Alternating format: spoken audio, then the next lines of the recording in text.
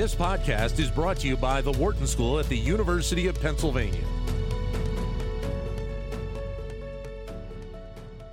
Well, earnings for the SharkNinja company pretty good last quarter, and that's certainly obviously good news in a time where spending has been strong, but the economy is still dealing with a variety of issues that could put pressure on any company's bottom line right now.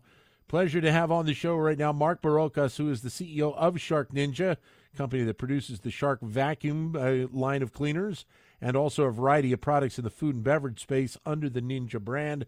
Mark, pleasure to have you with us. Welcome to Wharton Business Daily. Thanks so much for having me. Thank you. How's the consumer doing right now from what you see through the numbers of your company and what you're hearing from other companies as well? It's been an interesting run, to say the least, over the last several months. Yeah, well, it sure has. I think we just came out of a holiday season that SharkNinja performed, quite well with, and I think that's really attributable to just the number of new products and new product innovation that we developed across existing categories that we're in and also new categories that we entered into.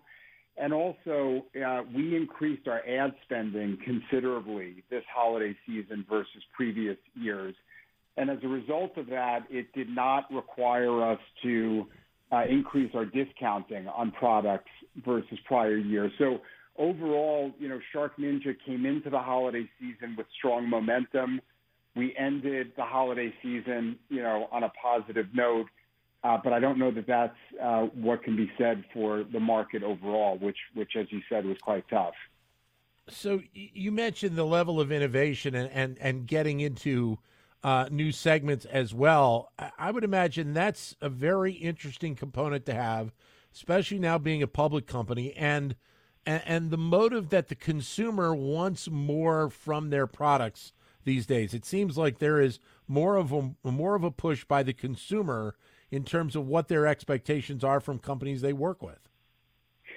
Look, the consumer is highly educated. The consumer is highly demanding. And I think that if you look at the last 16 years, SharkNinja has grown at a compounded annual growth rate of 20% a year for the last 16 years. We've grown 15 out of the last 16 years. And I think it's through this combination of performance, multifunctionality, high-quality products, but we also do it at an extraordinary value to the consumer. I mean, we're not the highest-priced products in the market. We're not the lowest-priced products, but I think we give the consumer real affordable, accessible innovation, and that's what, has really helped grow our business. What was it like for your company during the early days of the pandemic and then as things developed out over that 3-year window? In terms of that relationship with the consumer, but also, obviously there was the government funding and the financial support that the government was sending out that aided a lot of consumers as well. Sure. I mean, well, look, we were very fortunate in that, we have always taken the approach that we want to be relevant where the consumer chooses to shop for our products. And so our products are sold all through retail stores. We're the most searched brands on Amazon in our space, and we have a strong direct-to-consumer business.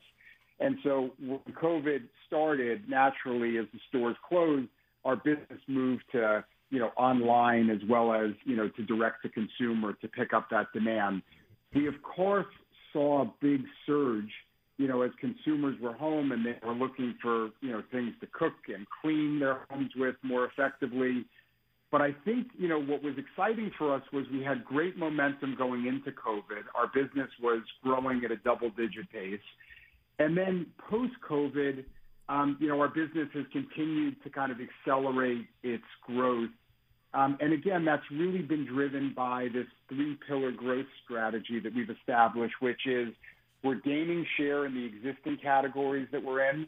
We're expanding into new categories. We're in 31 different product categories today, and we're growing our business internationally, quite significantly. I mean, we will finish, 2023 with sales of over $1 billion outside of North America. Yeah, when you have that expansion outside of these borders, what's that process like in terms of the build out of product and probably having locations within those countries so that you can, affect that process a little bit quicker? Well, look, I mean, we obviously went through some, learning pains. I mean, we launched in the UK in 2014, and, our product was not right for a European consumer at that time. And it took us really 4 years to kind of redevelop our product development approach to focus more on a global consumer. There's different types of homes, there's different types of kitchens, there's different needs of the consumer. And today, 80% of the products that we develop, we launch about 25 new products a year, are really global products that will sell in 20 to 25 different countries. So first was getting the product development right. And the second was, building a team in those markets, in the UK, in Germany, in France, in Mexico, that really kind of understood the consumer in those markets on the sales side, the marketing side, the consumer insight side. So it was getting the product right. It was getting the team in place, and then using the playbook that SharkNinja has, which is disruptive product innovation, creating consumer demand by investing heavily in advertising and developing a strong, dominant omni-channel strategy. How much connection is there between the two brands and the products? I mean, how much do you think about the connection between those two in terms of trying to reach the consumer? I mean, there's obviously a difference in terms of the products, but realistically, you're still trying to go for the same consumer. We are in slightly different markets. Shark is a market leader in cleaning and home environment and beauty. Ninja is a market leader in everything in the kitchen. And, now we've gone outside the home. We're the fastest growing outdoor cooking company in the U.S. and the UK. They all, though, operate off the same principle of, we want to find a known or unknown consumer problem that they have that existing products are not properly servicing for the consumer. We want to find that white space. And we want to develop, innovative solutions that are able to solve those problems. And, over the years, I mean, we developed both brands from scratch. They're both multi-billion-dollar brands. We've never acquired a dollar of revenue in the company's history. And there's a lot of cross-purchasing from consumers, that own both a Shark or a Ninja product or own multiple products within the same brand. So when you're looking to solve that problem that you just referred to, how much of the focus is on potential existing products that you may have that you can tweak and adjust and be able to solve that problem? Or is it more so looking to create a new item, a new product that will be able to solve it? Which does it tend to lean towards, or is it a little bit of both? It really is a little bit of both. I mean, if you think about, the vacuum category, I mean, we developed our first vacuum back in 2008, and we're now kind of 9 generations into our vacuums. And each one of those generations, we've kind of added, more functionality, more problem solving. I mean, we started in 2009 with our lift away vacuum that kind of lifts away and allows you to be able to clean everywhere above the floor as well as on the floor. We ultimately developed a 2-brush roll nozzle that allows you to clean carpets well as hard floors. We developed a self-cleaning brush roll for the problem that brush rolls wrapped hair, and you'd have to cut the hair off the brush roll and rip it off. And we developed a solution for that.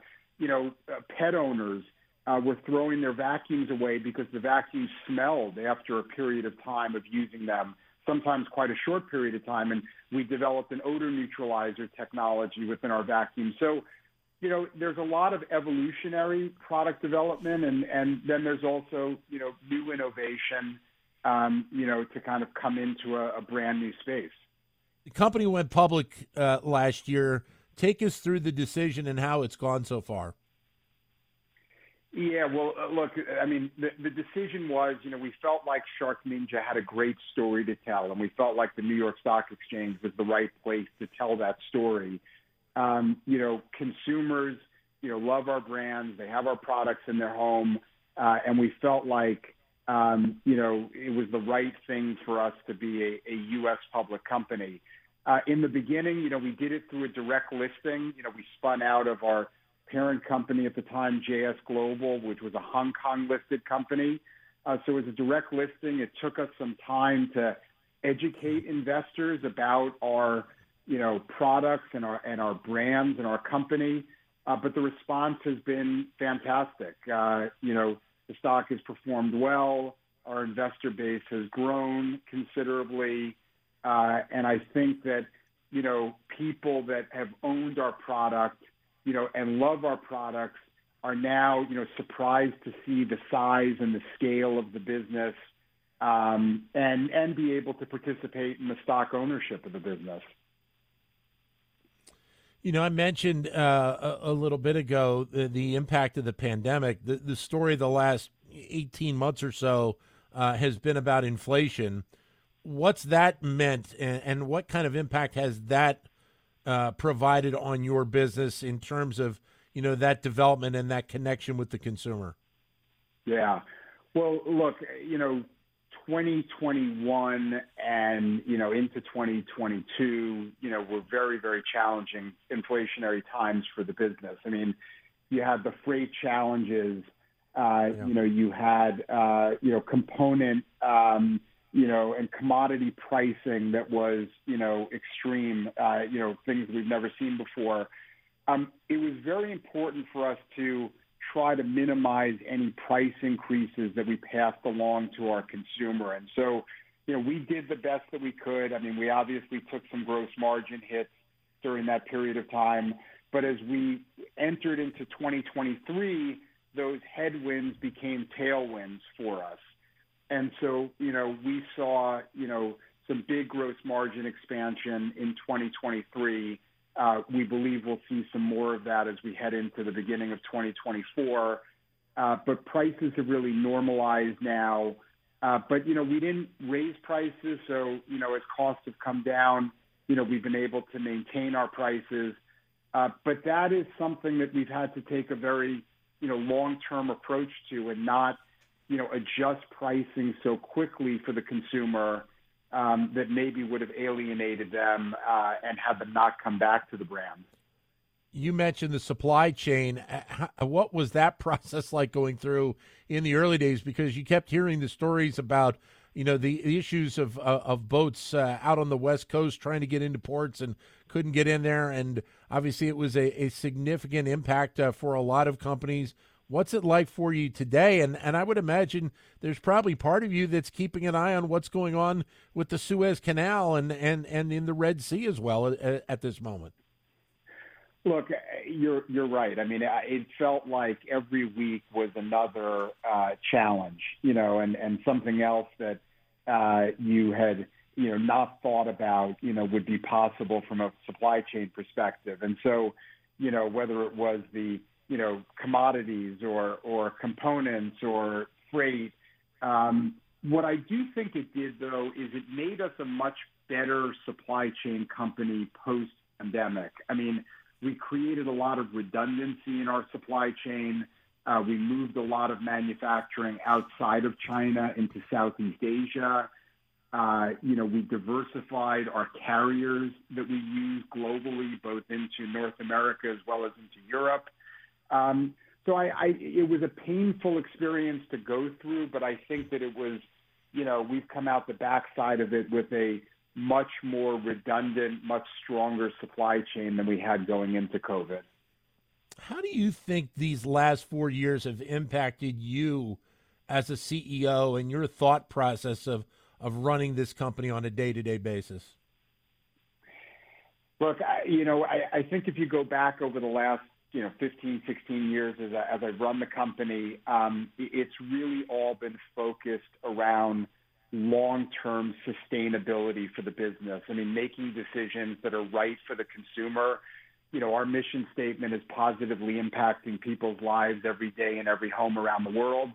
And I think that, it was very trying, but if you stay focused on doing right by the consumer and you stay focused on doing the things that will create long-term value for the business and avoid, kind of the knee-jerk things that might come up, you'll weather through the challenges that the business faces. And we've been able to do that. And I think it's attributable to those two things. I think also, look, this is a period of time where it requires a lot of communication internally, a lot of alignment with the management team, and a lot of looking around the corner of, what could go wrong. I mean, I think over the last few years, there's been whatever can go wrong will go wrong. But I think being agile and rolling with the punches, has really helped us. Hey, Mark, pleasure to meet you and talk to you and get a little bit of insight on SharkNinja. All the best to you in 2024, and let's do this down the road at some point. Thanks so much. Appreciate it. Take care. You got it. Have a great day. Mark Barocas, who is the CEO of SharkNinja. To explore more content from the Wharton School, visit knowledge.wharton.upenn.edu.